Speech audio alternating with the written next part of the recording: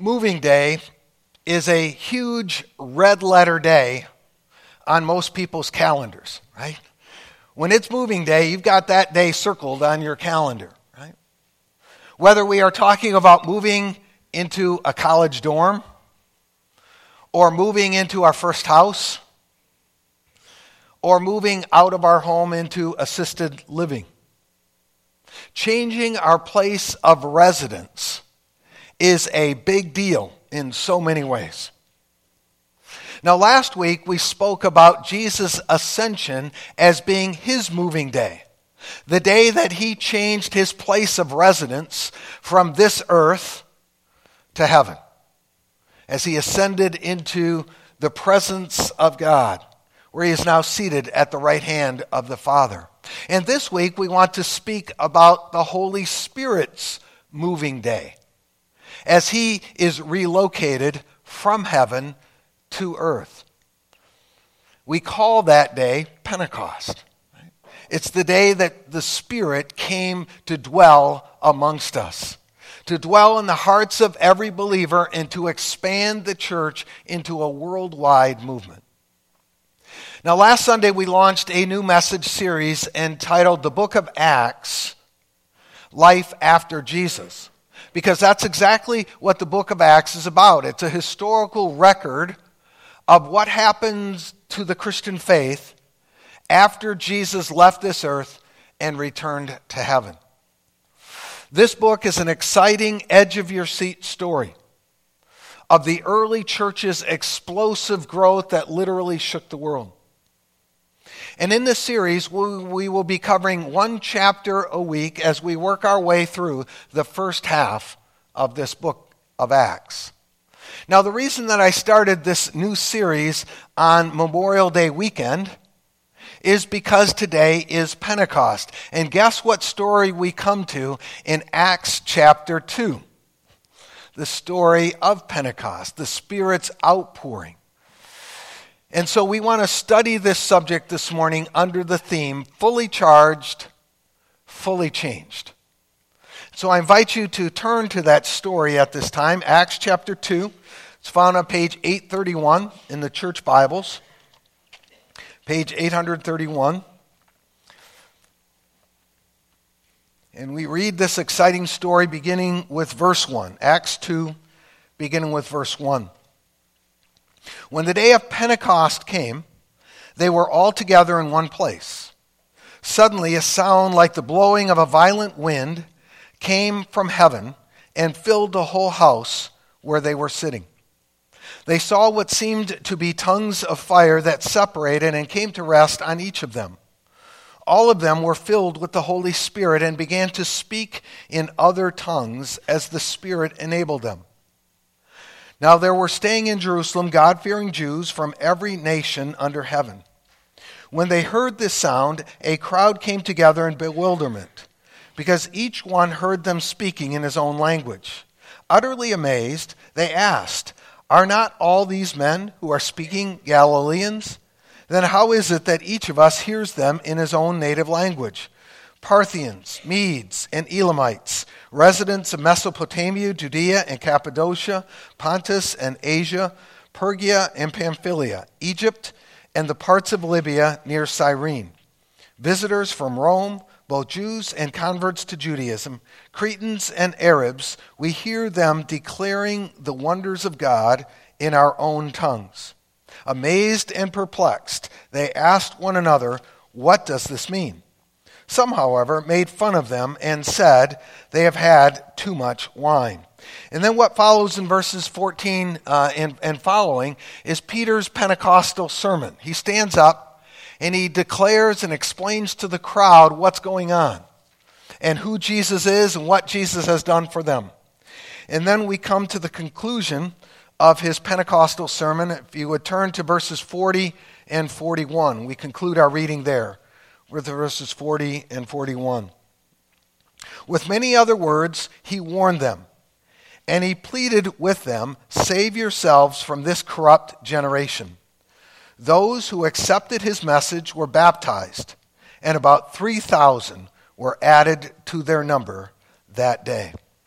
And so we begin this morning by highlighting the Pentecost event itself. The first thing that we notice about this event and this day is the tremendous gift that was given, and that gift was the gift of the Holy Spirit. Right? Now, throughout the Old Testament, God's Spirit was present and active, but only in sporadic, irregular kinds of ways, not in a regular kind of way.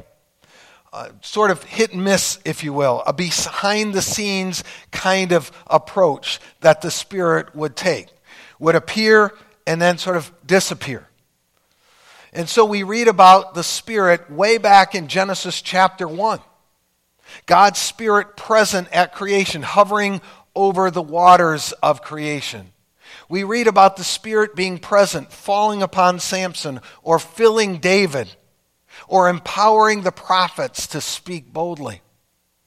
But most of the time, this third person of the Trinity was hidden and mysterious, making only cameo appearances on the pages of human history, appearing for a time and then disappearing. And yet all of that changed at Pentecost. Let me try to explain it this way, kind of the pre-Pentecost, post-Pentecost way. Pre-Pentecost, the Holy Spirit appeared or came upon, descended upon a few individuals, one at a time, and only for a limited period of time, in order for them to accomplish a particular task or ministry, and then the Spirit would return to heaven. Post-Pentecost, the Spirit comes upon all believers and now permanently resides within them.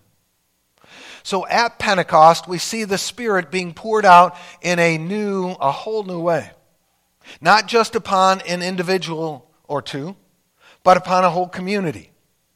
And not just for a day or two, but for a lifetime. Now, the gift of the Holy Spirit was already promised hundreds of years before this particular event that we read about in Acts chapter 2.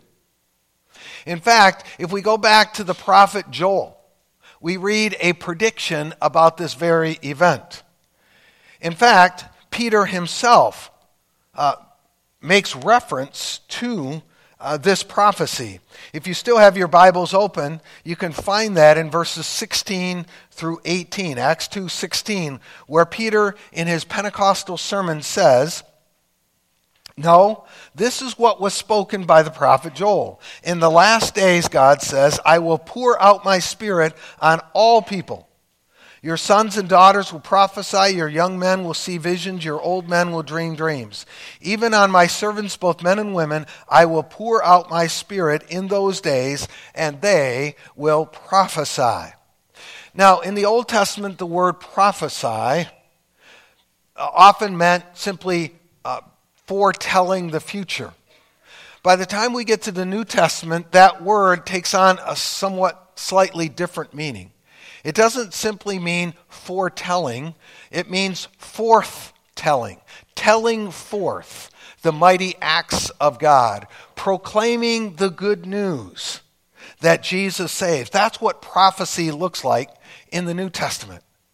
It's declaring the good news that Jesus saves. Now, Joel is saying here that there is coming a day, from his perspective, it was a long ways out, but there is coming a day when God's Spirit would descend upon all believers. Ordinary folk would receive the Spirit of God and become empowered witnesses of His. Pentecost Sunday was that day. And as Peter stands up and watches what is happening, he recognizes that this is actually a fulfillment of Joel's prophecy. That the Spirit was being poured out in a completely new and spectacular way. Friends, we must never lose sight of the fact that at Pentecost, a tremendous gift was given to us, the gift of the Holy Spirit. So at Christmas, we celebrate the gift of God's Son. And at Pentecost, we celebrate the gift of God's Spirit. But we also notice this morning from Luke's account that there were signs that accompanied this gift. And the first sign that we notice is that sound of a mighty wind. There was a mighty wind that people heard. Now, wind has long been associated with the presence of God's Spirit. In fact, in the Old Testament, the Hebrew word for God's Spirit, the Spirit of God, was the word ruach. And it even sounds like a wind, doesn't it? And it simply means the wind or breath of God. Like wind, God's Spirit is mysterious. He comes, he blows, he moves where he wills. Like the wind, God's Spirit is invisible. We cannot see him. But we can certainly feel and see the effects of the Spirit's presence. Like the wind, God's Spirit can be both gentle and powerful, right? The wind can be gentle and powerful, changing landscapes. So too, God's Spirit can change lives in a moment's notice. The second sign that we see here of the coming Spirit is the appearance of tongues of fire that came to rest on the heads of the disciples. Now, like wind, fire also was a common Old Testament symbol of the presence of God. There were many signs and symbols in the Old Testament of God's presence, and one of those was fire. Think about Moses when he met God at the burning bush. Or think about how God led his people through the wilderness by means of a pillar of cloud during the day, but a pillar of fire by night. It was a symbol of the presence of God. Like fire, God's Spirit warms cold hearts. God's Spirit purifies and cleanses. It changes and transforms. Now today, when God's Spirit is poured out, tongues of fire may not come to rest on our heads. But the fire of God's Spirit can still reside within our hearts, giving us a burning passion for God and for the things of God. A third sign that we see here on Pentecost is the ability to speak in unfamiliar languages. The ability to speak in unfamiliar languages. As the believers poured out of that house that they were in, as they poured out into the streets, they began to speak in languages that they had never learned. An amazing miracle took place. Now we have to understand that this was a high, holy Jewish day. And so there were many different kinds of Jews from all different parts of the Roman Empire that had gathered together for this Jewish festival. It was sort of a United Nations kind of gathering. And so it's no wonder that the crowd that had gathered together that day were amazed by what they heard. For each one heard the story of Jesus being proclaimed in their own native tongue. The language barrier that separated people one from another, that barrier now was broken down so that the good news of Jesus could be proclaimed and understood by all. Now, as we apply these signs today in the presence and coming of the Spirit, it may not look exactly the same as it does today, but this much we know. We know that whenever the warm winds of God's Spirit begin to blow, dramatic changes start to happen, start to take place. Cold hearts melt. When God's Spirit, the wind of God's Spirit, the fire comes, cold hearts melt. Closed minds open. Silent tongues speak out. And still hands get busy doing the work of the Lord. That's the evidence of the Holy Spirit's work today. Secondly, this morning, we see the Holy Spirit's impact. The impact that he has on our lives. And the first thing that we see the Holy Spirit doing is that he convicts us of sin. That's one of the works of the Holy Spirit. He convicts us of sin. When Jesus, earlier in his ministry, spoke about the coming Spirit, this is what Jesus had to say about the Spirit's work. In John chapter 16, verse 8, he says, when he comes, he will convict the world of guilt in regard to sin. So we see the evidence of the Holy Spirit's convicting work already as Peter stands up and boldly proclaims the gospel message. And people, we read that the crowd was cut to the heart. Right? They were gripped.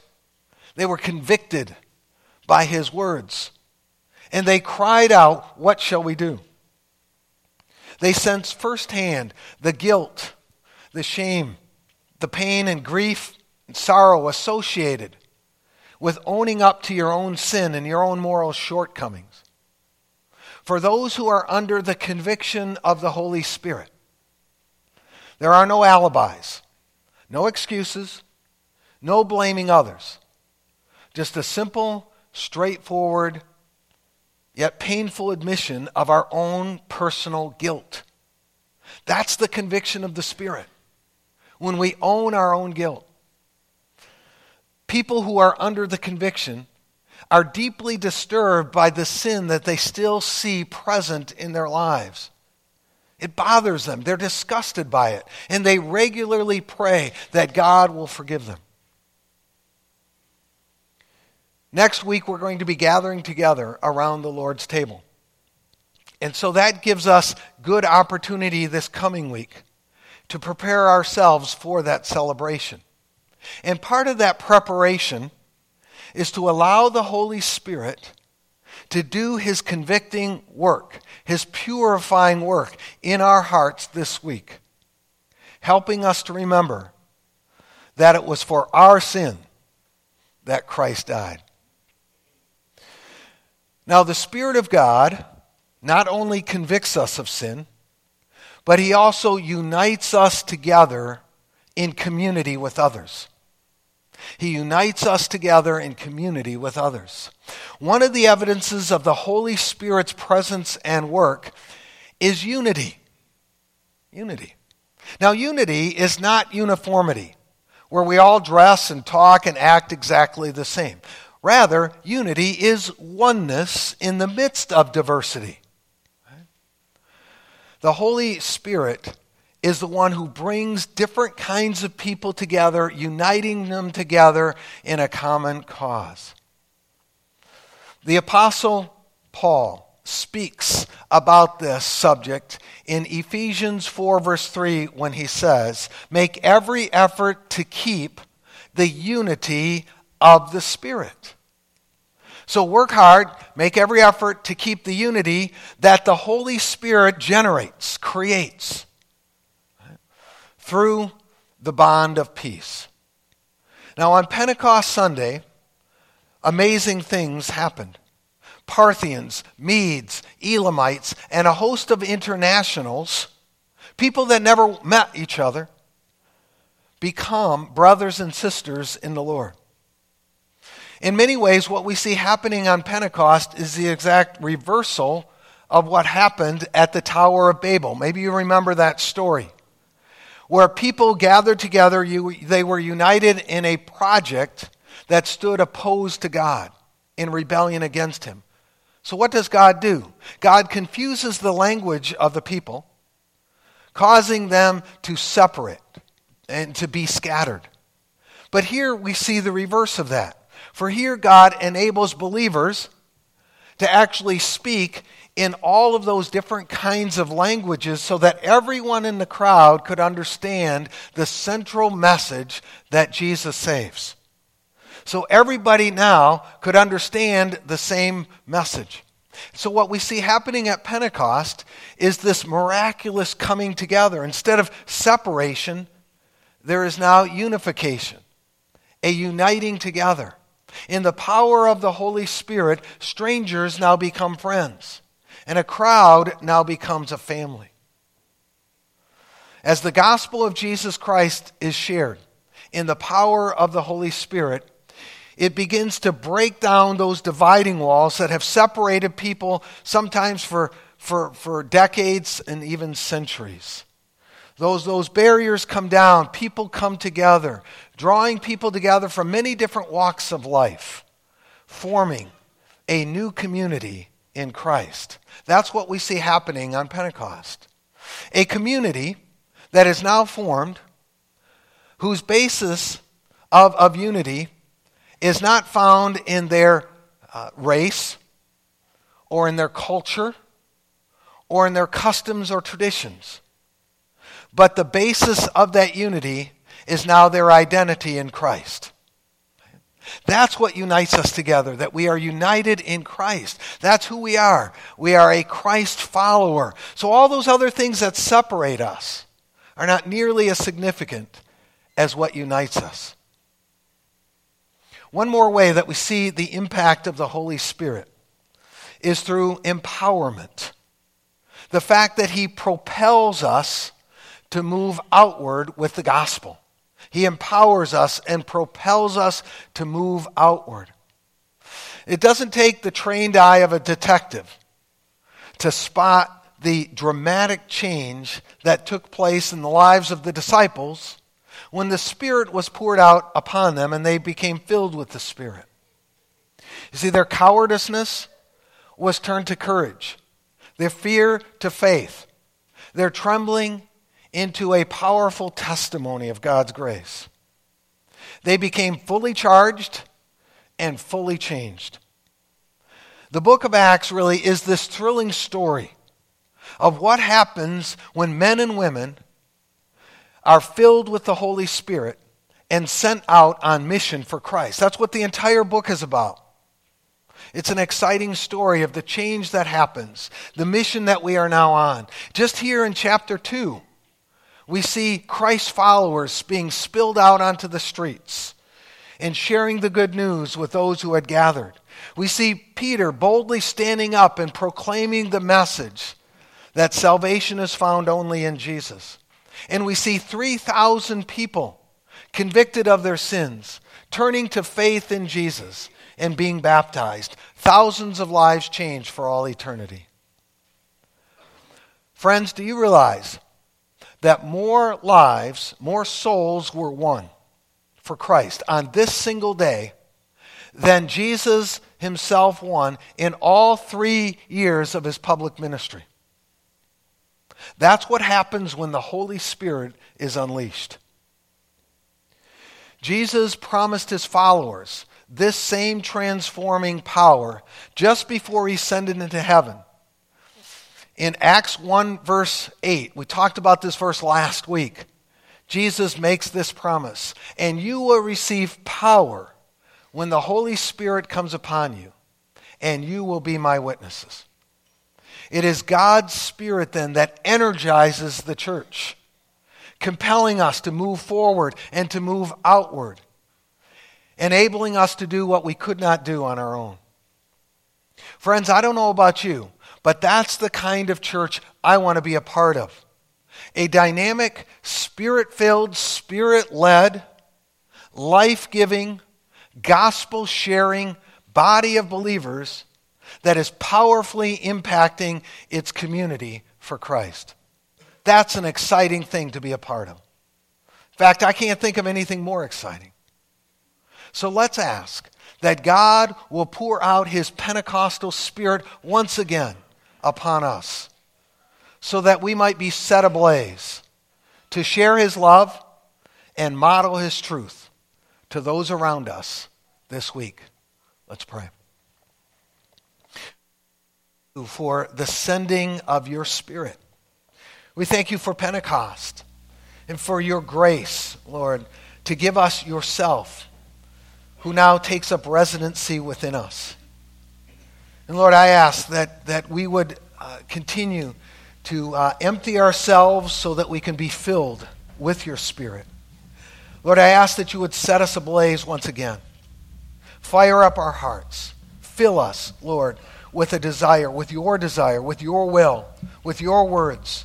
Lord, may we go once again from this place as bold witnesses of yours. We're thankful, Lord, for the unity that we can experience one with another. That we see evidences of your Spirit working all around us and within us.